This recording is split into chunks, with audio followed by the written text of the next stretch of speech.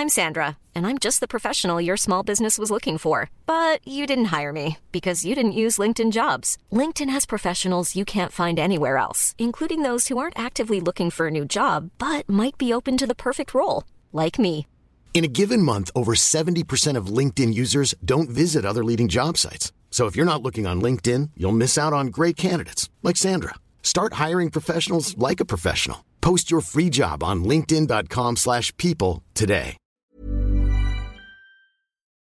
Welcome back to the Lanterne Rouge Cycling Podcast, supported by Le Col, here with Benji Nyssen on Monday night for the Giro d'Italia Stage 10 recap, the last stage before the rest day. No rest for me. I've been packing up all day to fly to Europe tomorrow in the middle of the afternoon. I've just been fighting with this bike bag, Benji. I swear to God, this Skycon bike bag. And I mean, mate, I wish I just got a cardboard box and took my chances. I spent the whole Giro stage trying to get this thing. 5 minutes, pack up. Bullshit. Anyway, stage 10, gripes aside, 140 kilometres long, L'Aquila to Foligno. Quite a bit of climbing in the middle of this stage, actually. There's a climb at the start for a break to form, and then there's 3 climbs. 3.4 Ks, 4%. 6Ks, 4%, 7Ks, 5%, the last climb, and then from the crest of that, it's 39 Ks to the finish in Foligno. So each on their own of those climbs, not really scary to any sprinters apart from maybe you and Groenewegen. So the question was, would Bora be able to pace for the entirety of those climbs? And we'll see that in a second. But a break did form early on, Benji, with some familiar names. Yes, certainly. Taco van der Hoorn once again already won a stage before together with his, companion that was also in the breakaway back then, Simon Pelot. He's been in the break a lot this Giro so far. Marengo as well, also a name we've seen quite a few times in the Rivi as well. So seems like we've got the same people in the breaks every single few days. And then Kobe Goossens ended up chasing that group and also catching that breakaway, which made for a 5-man breakaway for the stage. There was a bit of talk before the stage about potential echelons, but I didn't see too much of that, to be honest. It wasn't really that. In the end, it was clear that Bora wanted to try and get something out of the stage, but we had some other sprint teams as well at the start already setting up a tiny tempo. Like we saw Jumbo at the front of the peloton with Groenewegen in 6th position before one of the climbs. So I think his strategy was getting to the front of the peloton and then dropping through the peloton on the climb. And I can already assure you that didn't really work out for him. When we came to the hills that you were describing yesterday as the ones where Bora would be pacing on, we indeed saw that happen. We saw that Bora came to the front and set up a pretty crazy tempo, mostly on the last one as well, pretty crazy tempo, and it included the likes of Buchmann also pacing, which is clear that they are throwing everything what they have on the table to try and make sure that Bora gets the best situation out of this. And this caused for people at the back to have trouble. And those people were including Groenewegen, including Merlier, but also Nizzolo. And to be honest, I think you probably agree with this. Nizzolo this Giro has been climbing worse than I remember. In the past, hilly sprint stages would be ones that I would be calling him out for. And I think that's also where he became European champs on a hilly sprint with the Plouay parkour, right? Yeah, I think the problem was, and we mentioned it yesterday, it's a collection of the 3, and he's fine on the first one, okay on the second one, beginning to slip back on the third, and it was just Bora being able, maybe it was that Buchmann pull, and full credit to Emmanuel Buchmann. Some GC contenders, even if they aren't, are up there, they still say, no, I'm not going to do that. Buchmann pulling and commitment for Sagan, maybe it's different, I guess, the power dynamics a bit different at Bora with Sagan being the big dog. So credit to Buchmann. Fabro as well did a fantastic job at the start. Really impressive from him. And eventually they did drop Nizzolo. And I think Viviani's climbing better than him. Viviani seems to be climbing really well. And Gaviria as well. Gaviria was right there. And it was weird because Cofidis and UAE weren't really helping after the climb. You've got Victor Campenas madly pacing, I think it was, with Nizzolo in his wheel trying to come back on the descent. Bora pacing. Eventually Israel sent up a rider to pace for Chimolai, who's actually beaten a few of these guys in the sprints in the last week, but no Cofidis or UAE Team Emirates. Maybe they didn't really feel the need to anyway. But there was an intermediate sprint, Benji, which one of the most exciting intermediate sprints I can remember for a long time. We've got GC, I think Bernal's ahead of Remco by 12, 15 seconds or something. So the jersey can't change on the intermediate sprint. That being said, De Koenig went straight to the front with Cavagna, Benji, and it was kind of, they all went too early. Each of them went way too early. How did you see it? Yeah, it looked like that indeed. De Koenig was taking to the front very early, which means that Ineos had the time to respond to it because Ineos was not in the wheel yet at the moment that Remco was moving to the front. We're like a few wheels back, and we saw that Bernal was moving up, and then suddenly the entire Ineos swarmed around De Koenig and tried to take over. And what I found mostly interesting was that the moment that Bernal was in second wheel, I think it was Ganna that was mashing the pedals to try and fly past Remco. And the rider ahead of Remco, I don't know which De Koenig rider it was, the last man ahead of him, I think Almeida Cavagna. It was. No. Almeida was came it Cavagna late. The last one? Almeida was kind of caught off guard, I think, and he was just trying to play catch up. I'm not sure he really contributed at all. It was Cavagna that was the last man. He was cooked. Yeah, Ganna flew past and he mashed those pedals with Bernal in the wheel. And honestly, I was like, okay, Remco, I don't think you're going to get past us anymore. Ganna's riding away. The choo-choo train is passing. And suddenly Remco was coming back. The gap was getting smaller and Remco was getting to the wheel of Bernal again, obviously getting helped by the draft of that, but still really impressive. And I saw Remco getting past Bernal. I saw Remco getting past Ganna. I was like, okay. And then suddenly out of nowhere, Narvaez came from the back trying to outsprint Remco. And eventually it led to Narvaez taking the full 3 seconds, Remco getting second after mashing pedals for 500 meters. And then eventually Bernal also took the third spot, while I think it was Almeida indeed that came very late and tried to get that final second from Bernal. But now the question here is, there's a few things to look at. You've got the situation where Bernal is now losing 1 second compared to Remco, but is gaining 1 second compared to the rest. What if Narvaez didn't sprint that extra mile and, for example, didn't go for that first spot, and then Remco got the 3 seconds and Bernal got the 2 seconds? Then wouldn't he have 2 seconds on the rest of the competition? Or is that a bit of a hindsight comment? That's some big brain. That's some big brain stuff, Benji, because that's normally what Mercu does is he lets Bennett win and then he tries to get onto his wheel in the intermediate sprints. Yep. That's what he did at the Tour last year, right? He would always lead out Bennett and then hold a bit back. Bennett would kick and then Mercu would slide onto Bennett's wheel straight away and try and stop Sagan and then create a 2 second buffer at least, which is not what happened here with Narvaez. But I think it's just an instinctual thing that they just try and take the most seconds away from Evenepoel as possible. But yeah, Benji's right. It actually meant that they didn't gain as much on Vlasov. Vlasov and Ciccone kind of caught napping for that intermediate sprint, although a few seconds here or there shouldn't make too much difference. It was just really exciting. But then we had the run into town. It looked like Nizzolo was done. Merlier, Groenewegen all dropped. So the sprinters we have, the quick men we have left in this group, Sagan, who have had Bora pacing like madmen on those climbs. They've got the outcome mostly they've wanted, I think, with Merlier gone. He was probably the quickest man they wanted gone, with Ewan abandoning the other day. And Gaviria, Viviani, Chimolai, and is there any Cantor?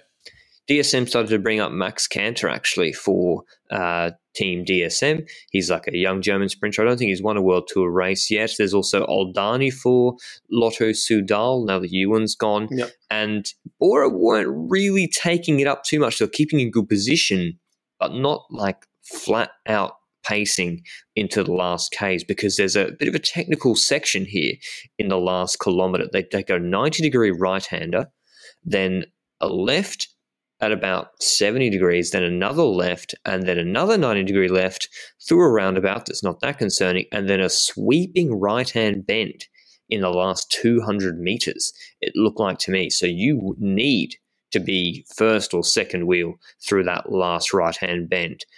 We definitely could see that. And who took it up, Benji, in the last 3 kilometres? And there was eventually, with all those corners, a crash at some point.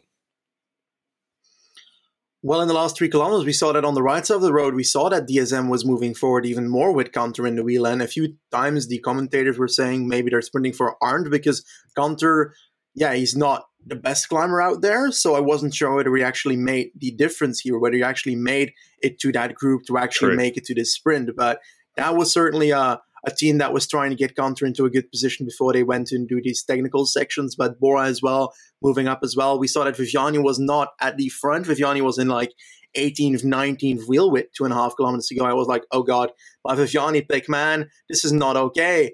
And eventually they came to one of those corners and we saw that on the right side of the road, Gonsoni took Viviani and moved him way to the front in like 6th or 7th position. And I finally had hope again for that. But then we came to another corner, I think in the last 700 meters or something. Yeah, and then we saw a crash less. happening. Well, actually, 1K to go, it was where the crash was. 1K to go, corner to the left. Max Gunter hit somebody. I think he actually had a shoulder bump with Consoni, probably accidental in this corner. And this caused Viviani to have to like slow down completely, get to the wheel of Consoni and try to get back to the other sprinters who have 20 bike lengths of a gap already on them. So Viviani was basically out of contention from that point onwards. I did not believe in him getting enough energy to come back and sprint again afterwards. And at the front, we saw that Milano was trying something very clever because Bora were trying to get away with it, Benji. Bora were trying to get away with. They were tired, justifiably. They'd been working a lot. Oss had been working a lot on a descent too to keep Nizzolo away. And they were trying to make sure they could lead Sagan through the last corner, second wheel, that sweeping right-hander. But the problem, and no one was taking it up until, as Benji said, Molano tried something. They're at the back of a group of 8 because of that crash. They have Oldani in the group as well. And I think Alpecin rider might be Krieger. And Milano moves up on the right-hand side, the 2 lead riders of Bora, and he's got Gaviria on the wheel when he initially kicks, and he moves up. Gaviria's kind of there, kicking onto his wheel, and then Gaviria lets his wheel go. And we're about to go into this right-hand sweeping bend. And he allows Sagan to move into that slipstream, but Milano's kicking so hard, and he surprises Sagan that Sagan doesn't lose the wheel. He's just now having to chase Milano through that bend. He catches up to him mid-bend, goes round him to the left-hand side. Gaviria has slotted onto Sagan's wheel. So it's kind of like, typical lose the wheel of your lead-out man, reverse lead-out, like we saw in Tour de Hungary, which I'm sure you were all watching with, who was it? Fred Wright for Phil Bauhaus this week. Right. And Sagan closes Milano through there. He kicks, then goes to the far left-hand bend because, wide apex, wide, totally normal through a bend like that. Begins to kick to the sprint right, kick coming out of that corner, probably trying to close a bit of space, I think, to the open side, which is normally we'll see sprinters do. And Gaviria's tried to come off the wheel of Sagan to the left-hand side to the barriers, sort of taking a shorter line. But he gets his wheel the wrong side of Sagan's back wheel, or he just gets completely indecisive, Gaviria, about which way he's going to go. Sagan then recorrects a little bit back to the barriers. Nothing too crazy that Benji and I saw pretty good from Sagan, and he just outkicked him then with Gaviria on the wheel in the last 125 meters out of that corner. So incredibly strong from Sagan with his team working all day to win this Giro d'Italia stage 10, particularly with Gaviria and Viviani there as well. It's not like they dropped every single sprinter and he's sprinting against Ulissi. But Benji, who do you credit Sagan for being really strong, Gaviria for making a mistake, Milano for making a mistake? Where do you sort of lay the proportions of how this sprint played out and who and why Sagan won? I think Milano's move on the ride was very clever. I think that him moving up on the ride was clever enough to make that possible for either Gaviria following his wheel or having that reverse lead-out effect. And I think the issue with Milano perhaps that you can criticize him for is that he went for a gap that was perhaps becoming too small for Gaviria to follow him through. And yeah, that's something you can say, but I think that's in hindsight. I think the moment itself, Milano was thinking, how can I get Gaviria to the front ASAP? And that was the best way to do it. He flew through that gap and that offered Gaviria that choice. Gaviria decided not to do so because I'm not sure he was able to. The gap was smaller I think he could. He braked in the wheel of... You think he could? Okay. Yeah, I'll believe you. space. Okay. And he decided to sit up in the wheel of Sagan and follow Sagan's wheel because he was trying to indeed cause that reverse lead-out effect and let Sagan do the chasing. And I think that Sagan was clever into taking that on, but it was also risky. Let's say that he didn't recon this final, then it could have played really badly. Let's say that the corner into the finish line is 100 meters earlier, then it offers Gaviria a chance after that corner to pass again. But right now, those corners really helped him. The technicality of the last 300 meters was what, in my opinion, caused a lot of the trouble for Gaviria to find a way to pass him. And going through that final corner, Sagan indeed went a bit left and right, but it's completely allowed if you don't endanger anyone. A few people were commenting on Twitter and on other places that it was perhaps a deviation, and no, I disagree. It's not. Sagan went through that very fairly, and Gaviria was following, and as a consequence, he was straight up not strong enough to pass Sagan anymore. And I think Gaviria stuffed it. I think he stuffed it. Yeah. He made probably, I think if out of the corner, if it's 300 meters, a full 350 meters, I think it's a good move. But with the corner being so close to the finish, it meant that basically Milano was leading out Sagan, and Sagan just had to kick out of that corner.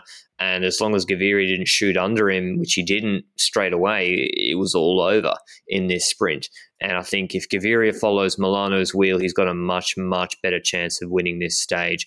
I do think it's probably 75-25 Gaviria-Milano in terms of the problem with the lead out. I think Milano leads out like he's doing a 15-second sprint. It's not smooth. It's herky-jerky. When he begins his lead out from Gaviria from the back, he immediately seems to drop 1,300 watts and gaps Gaviria off the wheel and almost surprises him. It's not smooth like Murcu or Consoni bringing Bennett or Viviani up respectively.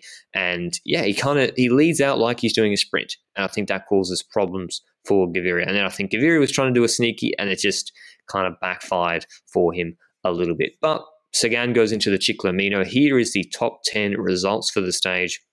Sagan first, Gaviria second, Cimolai third, Oldani fourth, Vermeersch de Bont fifth and sixth for Alpecin, Vendrame, Albanese, Viviani, Milano, and Nikias aren't 11th. So a lot of the sprinters dropped, and absolute clinic from Bora today. Hats off to them. Yeah. Pacing on the climbs, keeping Sagan at the front all the time, avoiding the crash by keeping him at the front, which is part of winning the sprint. You've got to get there in the first place, which Viviani couldn't do. And then, having him first three wheels through that last corner, and he was good enough to finish it off. So excellent from Sagan. One of his... Yeah, he's been winning sprints this year, Benji. Not just he won the breakaway in the Giro last year, but he's winning sprints. He's classic Sagan wins. So really, really good to see. In terms of GC going into the rest day, there was a crash, which it looked like Vlasov had gained time. That's since been corrected. GC going to the rest day, Bernal in the Maglia Rosa, 14 seconds ahead of Evenepoel, 22 seconds ahead of Vlasov. Then it's Ciccone, Volta, Carthy, Caruso, all about 40 to 45 back. Then the rest of the top 10 is Martin, Yates, and Formolo from 52, 56, and a minute 2 back, respectively. Martinez, Soler, and Bardet about a minute 13, minute 20 back. So GC is not over for pretty much the top 15 guys. I'd take Vervaeke and Soler out probably, and Volta as well as sort of actual legit contenders to win.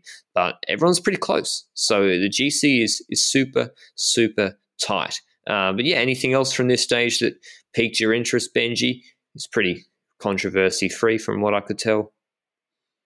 Yeah, I think that just the intermediate sprint will stay on my mind for quite a bit, because imagine that was fun. Eventually this Giro out of nowhere gets decided by 1 second, which is extremely unlikely.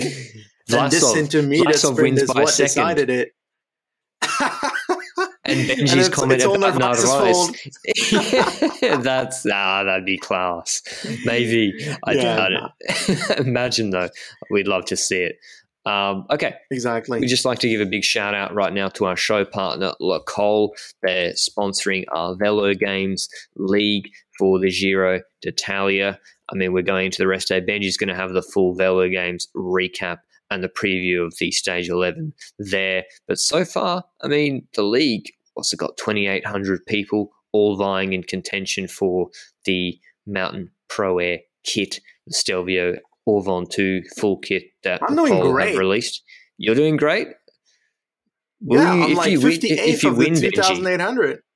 If you win, will you forfeit the Lacole kit to the fans, or will you keep it for yourself? It depends on how nice they are in the next 11 days. Well, look, no. I'm not sure if they've updated it so far, but some pretty dodgy team names in the top 10, which is concerning. So maybe some warp geniuses are doing well. But yeah, big shout out to Lacole for supporting the pod, and we'll have some more news from them shortly. If you want to check them out before you win the Velo Games, you can get 20% off at checkout with LRCP20. They also have a Strava. They're an entity on Strava. We've got the link down below if you want to join any of their challenges. They're always running challenges with discounts as well. But how are you feeling, Benji? I'm not on the pod tomorrow. I've got to fly out, so Benji's taking over rest day duties. I've got an interview tomorrow. I'll be back for Stage 11, maybe from Changi Airport. I'll give you a few comments. Maybe I will, maybe I won't. But how are you feeling about this first week, Benji? Excited? Has it lived up to your expectations before you do your monologue tomorrow? I think I really enjoyed it. I enjoy every Giro, and I think that it's just the circus around the Giro that does it for me as well. But racing-wise, we haven't seen too many changes GC-wise, but not necessarily a bad thing as well, because it keeps the next 2 weeks interesting. Everybody's still kind of in play. I think it's really sad that Landa's out, because I think that really took a bit out of the race. But we have to do we have to survive with what's left. That's what I mean to say. And there's still so much action that will happen in the next 2 weeks. And the anticipation of stages is just as entertaining as enjoying the stages themselves. Does that make any sense? Yeah, exactly. That sometimes happens with the Tour, but with the Tour, you're like, nah, it'll be controlled. I think we've had more control in GC than perhaps I expected. The gaps really are not big. I mean, great stage yesterday, but at the end of the day, 10-second gap between the the big contenders for this Giro d'Italia. So it's not really exploded GC-wise. I'm not sure the parkour supported that happening either. Short prologue, not too... Benji and I, we'd always look at the stage and be like, there's not much here to really entice the GC, man. That's why I think we've seen a lot of breakaways winning. A lot of breaks winning in this first week. Lafay, Taco van der Hoorn, some great wins. Good to see that. But I think next week should be a little bit tougher, and I think Montalcino will open it up and teams will have to try things in the second week because of that. But otherwise, we really appreciate your support. We're like 30 ratings off, 1,000 reviews on podcast really? players. If you want to, awesome. If people want to get us over the line, we much appreciate it. It's been a big goal of ours for a long time. Like the video on YouTube and let us know what's been your favorite moment of the first week of this Giro d'Italia so far, and perhaps perhaps send a few questions to Benji. I don't know if he's taking questions or not, but maybe let him know some questions on YouTube or Twitter. Yeah, go on, Benji. Sure thing. I'll try and respond to as many as possible, but I want to do a bit of a shout out to Mauritius. Every single listener or viewer from Mauritius. Well, it's the second country that our podcast is on the number one of sports podcasts on, and really? Or was on, not anymore today. But we'll forget about today. But crazy stuff. Like it's insane to think how international this story has become, and it's great to experience that with everybody. And the community feeling around it is so fun. So thanks for everybody's support and so forth. Definitely want to highlight that as well. Thank you very much.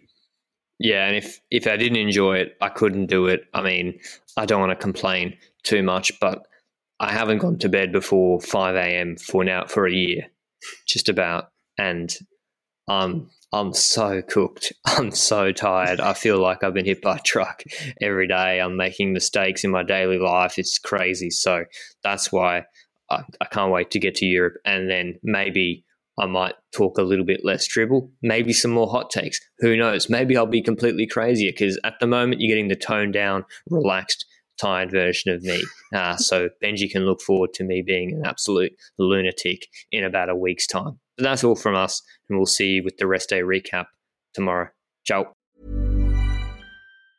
Mom deserves the best, and there's no better place to shop for Mother's Day than Whole Foods Market. They're your destination for unbeatable savings, from premium gifts to show-stopping flowers and irresistible desserts. Start by saving 33% with Prime on all body care and candles. Then get a 15-stem bunch of tulips for just $9.99 each with Prime. Round out Mom's menu with festive rosé, irresistible berry chantilly cake, and more special treats. Come celebrate Mother's Day at Whole Foods Market.